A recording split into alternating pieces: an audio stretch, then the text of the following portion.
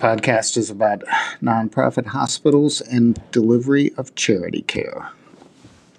Many of the largest health systems in the country are supposedly not for profit, which confers tax and other advantages on them, but they make very large amounts of profit and charge very high prices.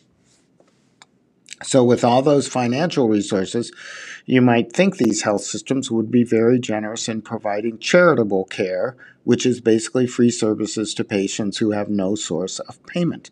A research note in the Journal of the American Medical Association Internal Medicine explores just how much or little charity care these institutions provide.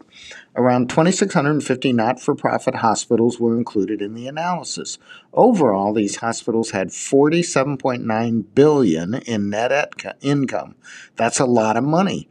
They provided $9.7 billion in charity care to uninsured patients and $4.5 billion in charity care to insured patients, largely in the form of write-offs of deductibles, coinsurance, and other patient cost sharing.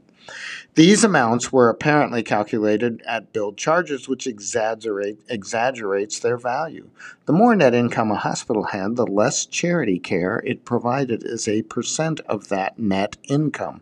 The top quartile of hospitals accounted for all the net income because the remaining hospitals all had losses. But this top quartile only dedicated around 16.6% of its net income to charity care.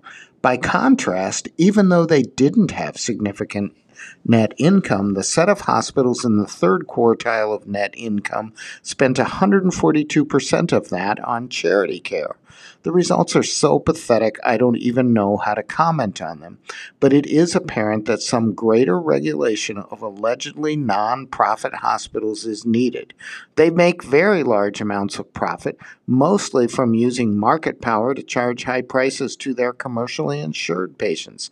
They pay their management exorbitant compensation and they waste money on marketing, fancy buildings, and other extravagances. The reform law greatly expanded Medicaid coverage and substantially reduced the number of people without insurance, which also reduced hospitals' bad debt expense.